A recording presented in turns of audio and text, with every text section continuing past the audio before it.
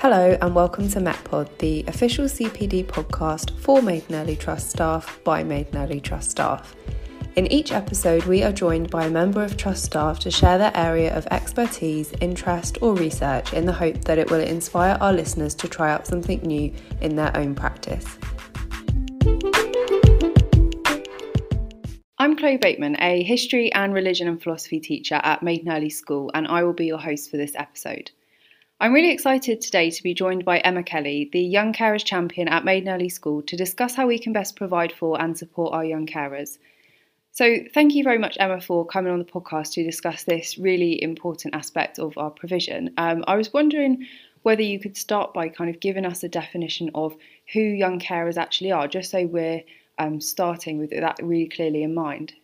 Yeah, certainly. So a young carer then is a person under the age of 18 who helps to look after a relative.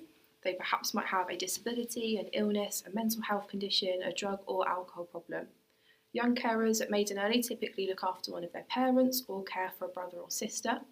And in this case, they may perform tasks such as including to help with personal care, so maybe helping them bathe or wash, with difficult physical tasks such as lifting and getting themselves off of furniture, perhaps off of the sofa, giving them medication and helping to manage their medication, looking after family finances, so perhaps paying bills, and offering emotional support, almost to the degree that they're having to act as a parent. Currently, at Maiden Early, most of our young carers, as I said, look after a brother or sister or their parent, and we've got 42 children that perform this task. So that's really clear then as a definition of kind of what would come under that young carer banner. So how does the school go about actually identifying who does fit that definition of a young carer? So I suppose there are sort of two main referral routes to the point where they get identified or flagged to me. Firstly would be either by themselves or by a family member or potentially a friend. It could be something they say in passing or just a brief comment perhaps they make that somebody may well overhear, or the family may well think, actually this is now verging on the stage of them becoming a young carer, or potentially they think, yes, they're definitely doing more, or perhaps the tasks that I might carry out within the home, in which case they may well flag them to us as a school for support. Sometimes within peer groups as well, potentially like with girls as well, they tend to look out for each other a lot more and they form close-knit relationships at school, and so as such they get concerned very easily about their friends and their peers, so they may well identify themselves to me or raise a concern about a friend. Second main route, I suppose, is via staff referral, and this is perhaps the most common one that we see. This is potentially where a member of staff might overhear something in a lesson or see something in a lesson or during a tutor time that they think actually isn't quite right. Sometimes it falls under the bracket of things that potentially aren't really the age-related expectation of a child. For example, if they're talking about money quite a lot within a lesson, or they're talking about plans for after school, or they're counselling maybe on friends and you overhear that during tutor time. Sometimes it's a pretty big indicator then that they've got a lot on their plate, and they may well fall into this young carer bracket. So it's really important then that staff are aware and looking for those signs. Yeah. So that's really helpful to know that. I was just wondering, because obviously as part of your role, you've actually developed a young carer strategy for the whole of Maiden Early School, and whether you could maybe talk us through what that strategy actually entails and what your plans are with that. Yeah, definitely. So my strategy with young carers this year forms 6 main parts, if you like. The first part I'm really passionate about and raising is the profile of young carers and ensuring that they are at the forefront of staff mind. In particular, one way we do this is by publishing lists of young carers regularly through the staff bulletin so that staff are aware of these students. I think that's really important coming out of lockdown, in particular that we're mindful that these students may be suffering or feeling the pace of learning and coming back to school just a little bit more than others. One thing I'm going to be doing is delivering more CPD and training sessions as well. In particular, working with young carers that come from stigmatised groups.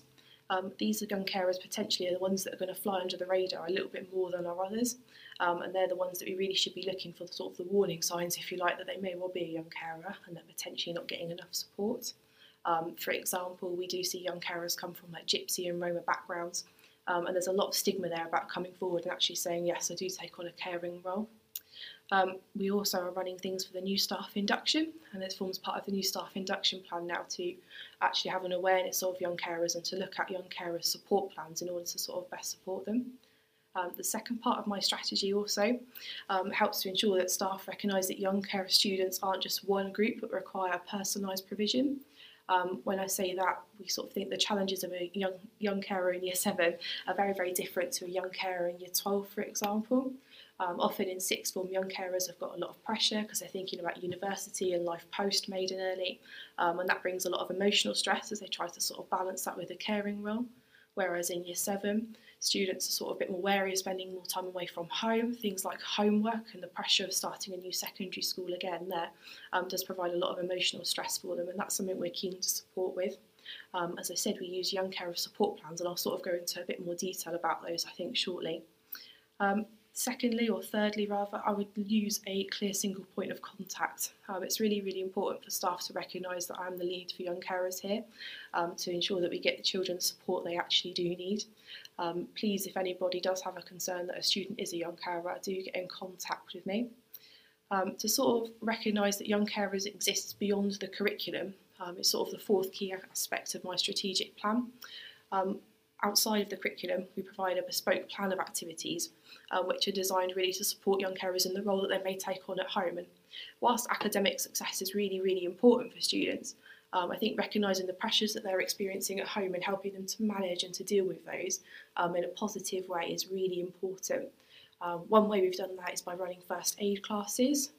Quite a lot of our young carers often help to care for disabled siblings or family members, and so in the event of an emergency, all of our young carers know how to respond until medical care can arrive. This course was run by St John's Ambulance, and they've really responded well to that sort of investment in funding in them, and it really pushes the young carer group on, which is really, really lovely. We support and liaise with external agencies, which is like the fifth aspect, if you like, of the strategic plan. In particular, for Maiden Early, we liaise with Woking and Borough young carers. They put on student groups every single Friday in the Silverdale Centre. These aren't compulsory for students to go to, and they do run virtually as well. But again, it provides that support outside of school hours. Should a young carer feel unsupported or like it's all too much for them, that support is there. And finally, because of all the work that we've done in school over the past 2 years and all of the changes and sort of the pushing on that we've made with the Young Carer Strategy, I've been able to apply for the Young Carers Gold Award, which is hosted by the Children's Society. So before I took over this role, Claire Nimmo put together enough evidence for the Bronze and the Silver Award, but what we've done here in terms of raising the profile of young carers, in terms of the new staff training, has meant that we're now able to make the application for the Gold Award. The Gold Award forms 5 strands, and it again is all about maintaining and raising the profile of young carers, ensuring they have support and access to provision, and again wants to continue to build on all of the support there is for them outside the curriculum, as this is sort of the ever-growing branch, if you like, of young carers. I hope that provides some clarity. Yeah, that sounds amazing, and I really hope that you get the Gold Award, because everything you're doing, it sounds so multi-stranded, and that's such a kind of holistic approach to our young carers that we have here at Maiden Early. I was wondering if you could go into a little bit more detail about what we actually offer here at Maiden Early to support our young carers. Yeah, no problem. So the support that we offer young carers, as I sort of alluded to before, is both in and outside of the curriculum. In terms of inside the curriculum, we've put together young carer support plans. These plans are designed upon meeting with each one of our young carers individually for a mentor meeting. It has the voice of the child on it, and it also has the voice of staff that have taught them before, and it works together to sort of provide a plan that's around the child and supports them, rather than sort of aimed at targeting them maybe for weaknesses that they may well have. On the support plans, and staff can access the support plans by looking the child up on the Sims and going to their linked documents. It's a document that appears right at the top of each one of their linked documents. If a staff right click on that and press open, it draws up the support plan on the screen for them. Here it monitors the child's attendance, details any relevant needs that they may have, for example if they're AL or if they've got an SEN need. At the top of that document, it has the voice of the child and potentially as well the reasons why they are a young carer. If the student would like to disclose that to the staff body, that is their wish to do so. On that document, as I said, it has the child's strengths, and these come from the voice of staff that have taught them before and the student themselves. It has what their aim is to do in future life, so you've got that sort of motivation and you understand. And it also has strategies to support them. The strategies to support the young carer come predominantly from the student themselves, and it's things that they think may well help them. For example, some of our students struggle to do homework that's based on the computer and will prefer printed or written copies of that. Some of them need slightly longer to complete homework tasks because of the pressure and how many people are at home that they're looking after. Others quite simply require the homework breaking down for them a little bit more, as they can't balance the pressures of learning and their caring role as well. But as I said, these support plans are accessible to staff, and I do really recommend staff looking at them. They're on the bulletin fortnightly as well, should you forget to look them on Sims. So outside of support plans, we offer a homework club at lunchtime for students as well in inclusion. This runs at lunchtimes, as I said, because after school students quite often have to rush home to look after a family member. It's hosted by Inclusion. Students are free to drop in there, providing they're a young carer. They can go and eat their lunch in there. They can use their phone if they need to contact home and they're worried about a relative that they're caring for. And it provides them with a safe space to socialise with other young carers and complete their homework as well, to avoid that stress and their worry of them missing their homework deadline. Each one of our young carer students is also mentored. They're mentored by a member of staff. In most cases it is their tutor, or it's myself, and we try and pair them up with an older young carer as well who's sort of been through some of the same issues. And that mentoring takes place also within the JAC sessions that we offer students. The JAC sessions are really, really helpful, and we run those once every half term on a Friday in the Silverdale Centre, and it provides our young carers with a safe space to drop into once a half term, as I said, to sort of alleviate any worries they've got, talk about what their concerns are, and it's also where we sit down together and we plan sort of the vision for the group going forward. For example, in those meetings we might plan things like how we're going to raise money for charities, because that's one thing the group's really passionate about, is raising money for charities that support them and their families outside of school. For example, last year we had loads of involvement with Daisy's Dream, so we raised £300 for them through the Young Carers group. To go alongside this, and I suppose our sort of bespoke provision for them once every half term, we try and offer sessions like cooking classes and first aid skills, as I sort of spoke about before. The cooking classes is to help students who may well be taking on that sort of adult role at home, and help them to provide sort of nutritious meals, if you like, for their family members that are obviously going to benefit them. For example, we've done healthy lunch boxes, healthy snacks. We've cooked balanced meals, and we've looked at what a balanced diet entails and how they might go about doing that at home. And then we obviously sit down and we socialise as a group and we share that meal before they go home, and it's also a way of us making sure that they've had some nutritious food as well. That honestly sounds fantastic, and again it's that like holistic side of it that you've really thought about and that you've brought out in the provision. I'm sure that people already have, from listening to this, loads of ideas about this anyway, but I was just thinking kind of specifically about classroom teachers and say support staff. Mm-hmm. How do you think they can best support a young carer both academically and pastorally? I can't stress enough the value and the importance of regular communication with them. They're a group that sometimes feel overlooked, and they're a group that sometimes feel that staff don't maybe necessarily recognise them as much as they would like to be. As much as they are a young carer, they have strengths just as any other child, they have hobbies just as any other child does, and it's having these conversations with them to draw out the things that they absolutely love doing that really builds these positive relationships with them. As with any child, if you establish a positive relationship with them, it's going to benefit them both academically and their sort of sense of well-being and the sense of themselves, which is going to build their confidence, and I just can't stress how important that is enough. Alongside that regular communication, if there are any concerns and staff are worried, please do contact me. It's my job as Young Carers Lead to make sure that they are supported, and unfortunately sometimes if it's not flagged or it's not raised to me, I can't intervene quick enough, and I can't make sure that the support they need is there in a timely manner. So again, please do contact me. My email address is always on the staff bulletin every single week. To go alongside that, please use the Young Carer support plans. It's really, really important that we recognise what their strengths are, as I've said, but also how they would like to be supported in the classroom. And it comes back to listening to that voice of the child and what the child wants.